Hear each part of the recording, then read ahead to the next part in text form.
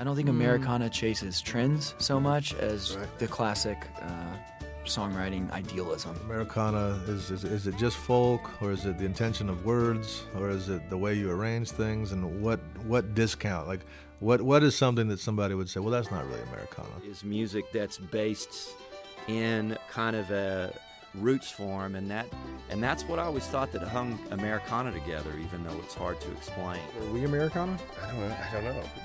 We still don't know what we are. We have been, we've never been formally recognized as the Americana, but we've also ran like hell from it sometimes. Kind of like the home for misfit toys, you know. Rock and roll isn't rock and roll anymore.